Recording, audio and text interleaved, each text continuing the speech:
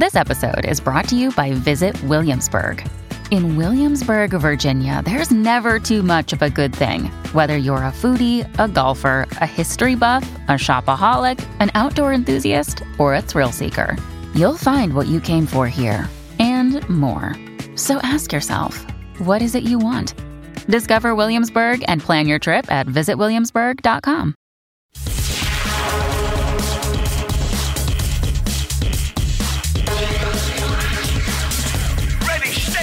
Andrew Krystal with you. This is Krystal Nation on Channel 167, SiriusXM.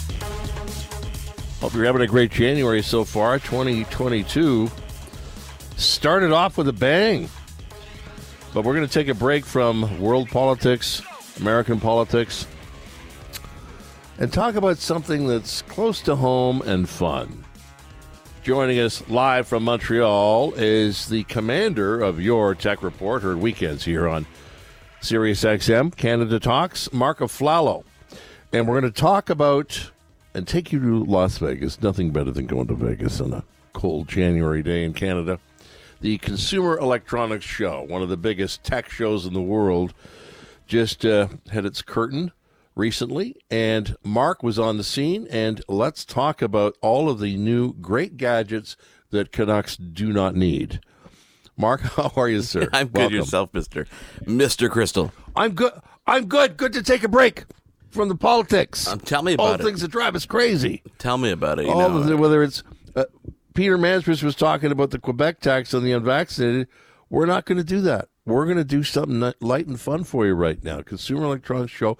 It is a great show. You've been there many times, I know. Tell us how this year was and about this car that changes color, sir. Okay, well, first of all, I got to tell you the experience this year was kind of surreal because a lot of people were backing out at the last minute. Not only people who were attending the show, but a lot of exhibitors, some of the big names, even the Microsofts of the world, and some of the big names are backing out. So the result was a great show for those people who were there because it wasn't this crowded fest of, back-to-back people thanks to COVID measures. It was actually quite a relaxing time in Las Vegas, so it was a good opportunity to actually get handsy with some of these products, including the BMW that you referred to. That is, it's so funny when a car and technology kind of catches your attention, and that's what you walk away from with. You get this impression that, my God, did you see that color-changing car? When really, at the end of the day, all that was just a BMW X3 that had a skin put on it that was much like the likes of those e-ink displays that we use, like the Kindles and the e-readers. And all it does is it goes from a gray to a dark gray, and suddenly the color is changing of this car. And that's what everybody is talking about, the way in which they animate these basic screens that are on this car, including you. This is your highlight. So is this going to be something that we actually see? Is this, because I know that what happens is they'll show you concepts, ideas for products, consumer products, and some of them are impractical, never make it from the concept stage to the actual production and design stage. But it excites people about the show, and it gets people talking, gets people thinking, and it leads to other product buys. So some things are just done for flash, and some things are, this is what's coming. The future is today, and it's coming your way. Is this something that we're actually going to see, cars that can change color by the flip of a switch, Marc Aflalo? It actually is. It is definitely going to be there. And this was an interesting show by BMW because they pulled out their major presence at the show, and this was the way they were present at the show, by parking these cars in front of different entrances and showing people what the technology can do. And the cool thing is what it's made out of. It's really just flexible screen technology. So it's a high-grade plastic that has, when you give it a certain amount of energy conductivity, it changes color. And this is only on a grayscale point of view, but there is a lot of other companies, and there are a lot of other companies that are working on this on a full gamut, the RGB spectrum, and we'll be able to not only color change the cars, but actually turn the car into this giant screen, which really kind of reminds me of a James Bond movie from several years ago where he was, floating around on that Aston Martin on the middle of an ice hotel, and it went invisible. And this is the kind of technology that it reminded me of because it had this kind of triangular design. But this is definitely one of those things that we are going to see come to vehicles. It probably will take, I would say, another 3 to 5 years before we would see it commercially available, only because the cost of the film and these flexible screens are still pretty high. We're seeing them appear on, curved phones and these folding phones. But when it comes to a vehicle application, it needs to be not only, bulletproof in terms of the actual technology point of view, but it needs to be, withstand the test of time. So it's something that we're definitely going to see come to fruition, much like some of the other tech I saw on display, Andrew. I mean, I saw a gaming desk that was, designed to take away the traditional, you got to build a computer and plug this in here and plug that in there. You just take a module and you pop it into a little slot on a desk, and suddenly that is made available to a consumer to use as a gaming device. That's the type of thing that we're seeing people just kind of want to prove a concept, and then we'll see where it goes. But the e-ink display on these cars are definitely something we're going to see come down the road. And we'll be able to see soon cars that are actually can be invisible. Not that it would be practical to have an invisible car, unless, of course, you're not proud of it or you don't like it. But they are able to, this technology exists in theory. They will be able to do it at some point. Also, the military will, of course, use it first. And it doesn't show up on radar, doesn't have a big radar signature, and is invisible. Those things are going to be coming. I don't think they're effective for consumer vehicles. Certainly the police wouldn't like them. The police certainly aren't going to like cars that can change color. What else did you see? What else did you see at the Consumer Electronics Show in Vegas that turned your crank and will turn ours? It's hard to escape a Consumer Electronics Show and not talk about what we're seeing down the road with TVs technology. I mean, TCL is one of these companies that used to be this lower cost but decently spec'd out televisions. You can get yourself a nice 4K TV for under $700. Well, now they're announcing these new 98-inch XL TVs with QLED technology, super bright, over 240 hertz, which means that when you're watching that puck fly by on your TV, you can actually see all the details of this. Super, super thin and super light, all in a package that's going to be super inexpensive. And when I'm talking about inexpensive, think about a 98-inch TV that comes in under the $2,000 mark. Unheard of if you think of television technology. And this is a brand from TCL. And what they're doing is they're not only pushing the envelope, but they're forcing the other manufacturers, the Sonys of the world, the Samsungs of the world, the LGs of the world, to really up their game when it comes to their screen technology, but lower the price at the same time. And it's funny that I bring this up this week, because this week is actually the 15th anniversary of the unveiling of the first iPhone. And I was having this conversation, and you'll hear it on this week's show with my co-host Mitchell. We were talking about how everything in technology today, probably about 95% of it, you can go back and you can map that somehow to that announcement of that iPhone in 2007. 2007, right? Yeah, 2007. 2007, I remember when we saw that first touchscreen display. And now we're seeing, this ripple effect of all this work that's been done on the mobile side make its way to many other consumer devices. Okay, now that you're on talking about like the remembrance of things past, the introduction of the iPhone all those years ago in 2007, Peter Mansbridge was talking about the BlackBerry. And I remember listening to his show, and he was talking about the fact that he owns all of the BlackBerries that he bought. Now, I don't. I wish I'd have kept them all. Me too. I wish I kept them. I don't know how many folks listening to me now will relate to this, but I am faster on the QWERTY raised keyboard than I have ever been on the digital touchscreen. I have the latest and greatest Apple, whatever it is, the large one, the best one they have out. I have now. It was the first Apple I've owned. I was all BlackBerry before. But the BlackBerry is officially dead. Well, the BlackBerry we know it. It's bit the biscuit. Yeah, the BlackBerry, the way we know it, is dead, right? I mean, the official QWERTY keyboard and the whole back-end infrastructure, it's gone. But the name is still going to live on. I mean, TCL has the rights and have been making BlackBerry phones that are basically just Android phones with the BlackBerry name on it and that keyboard. They're not making them anymore, though. They were making them with the raised keyboards. Those are the Key 2. There's no Key 3. I think we're going to see Key something. 2 was the last I think phone. we're going to see something come in the next couple of years. I think you're really? going to see a revival. You think BlackBerry will have a renaissance, a rebrand, or a reboot? I think we're going to see a reemergence of that keyboard technology. I think that's what we're going to see. We're going to see that patent come back in some way, shape, or form. Because I love it, too. I remember when I was covering Rob Ford at City Hall in Toronto for City News, I remember asking my City Hall reporter compatriots about the raised keyboard versus the digital. And all of them, to a man and woman, said, yes, I was faster on the raised keyboards than I was on the digital screen. I see some people like lightning on the digital screen. I'm still a bit ham-handed with that, ham-thumbed. I'm just not as fast as I was on the raised keyboard. Do you think, though, after transitioning to that digital keyboard, you think even now, after however long it's been since you've been on that QWERTY keyboard, you think you'd still be faster going back? It would take some readjustment, but I think I would be faster. I mean, some of the prompts are very good. Like the intuitiveness of the program that Apple has is very good. So you're able to cheat words. But no, I'm faster on the, pressing the button.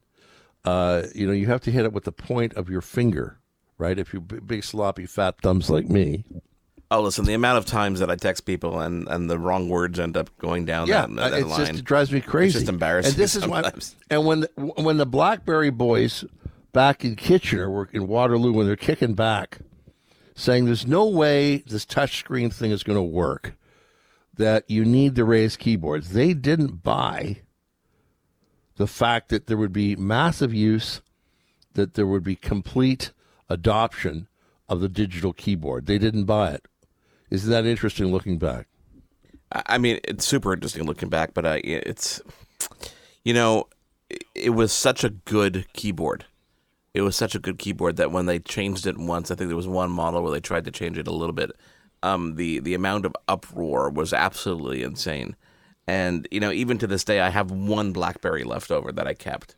And I think it's a BlackBerry Classic. And I grab that every once in a while. I just type nothingness on it, like it doesn't even power on anymore, just to get that feel again and remind myself how fast I was on it and how productive, honestly, I felt like I was on that device.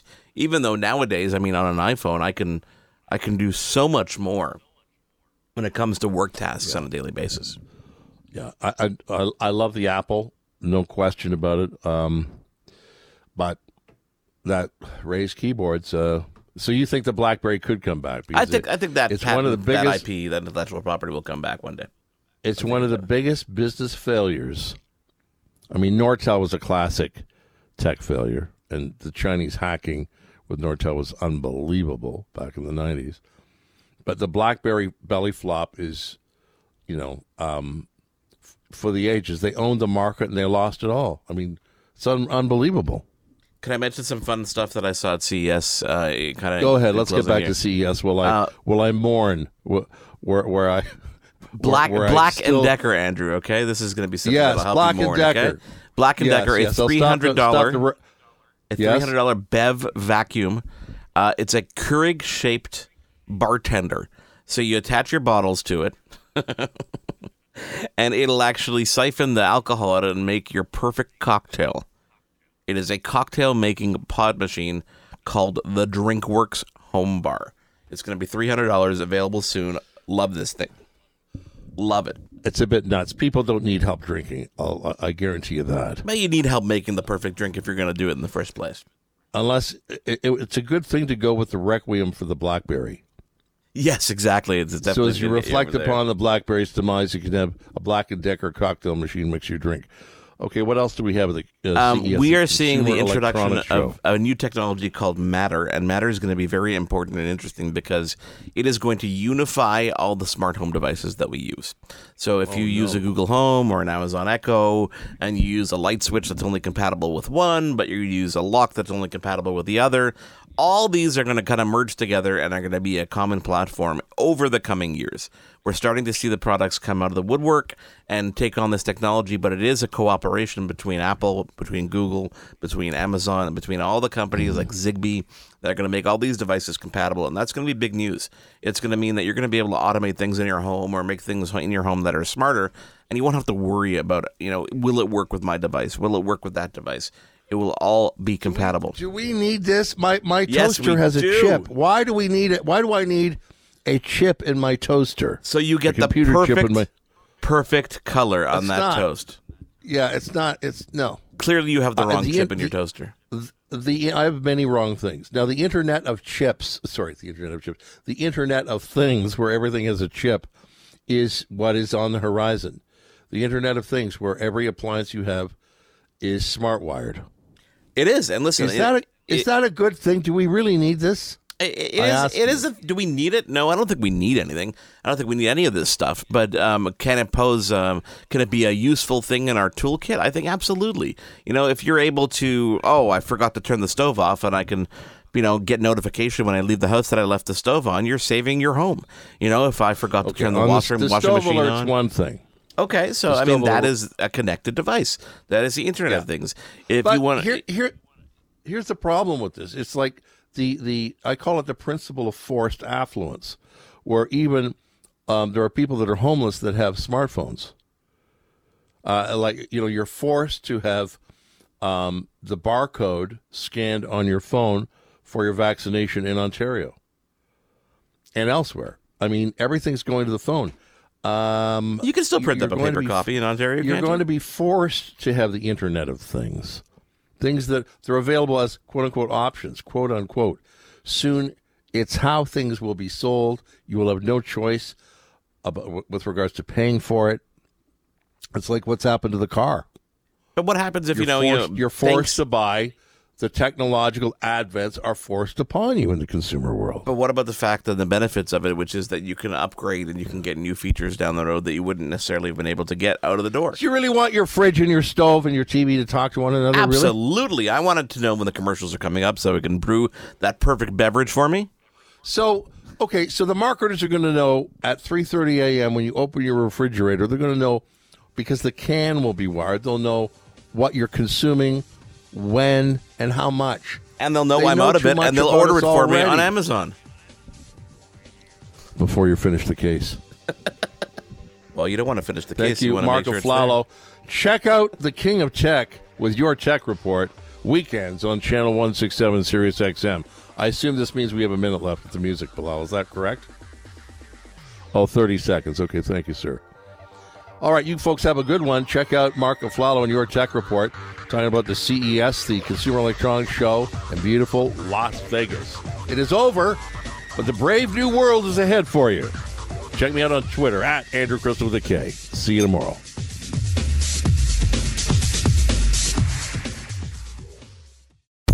It is your favorite girl. That's right, it's the Ali Mars, the one and the only. Everyone else just ain't me. I am the host of Welcome to Mars, a lifestyle podcast where nothing is off the table. I have come a long way from sex and dating and have transformed the new vibe to all things lifestyle. We still talk sex, but I'm more interested in the journey, where people have come from, how they made it, and where they're going. Subscribe or follow to a brand new look and a brand new era. Welcome to Mars. Subscribe or follow on Apple, Spotify, Google, or at thealimars.com. Because even with the new look, I'm still that same bitch you love to hate. I'm Jeff Woods, and I'm shining a light on music and the rock stars who make it. He just was one of those people, he stood out. He was a magic guy. He really was a magic guy. We all have faults. He had the same amount of faults as we all had. This was before Led Zeppelin. Robert was full on. I mean, he was Led Zeppelin without the band behind him. He had the hair, the jeans, the whole thing, and he was amazing. The Records and Rockstars podcast, heard around the world and yours to hear wherever you get podcasts. All the episodes from JeffWoodsRadio.com.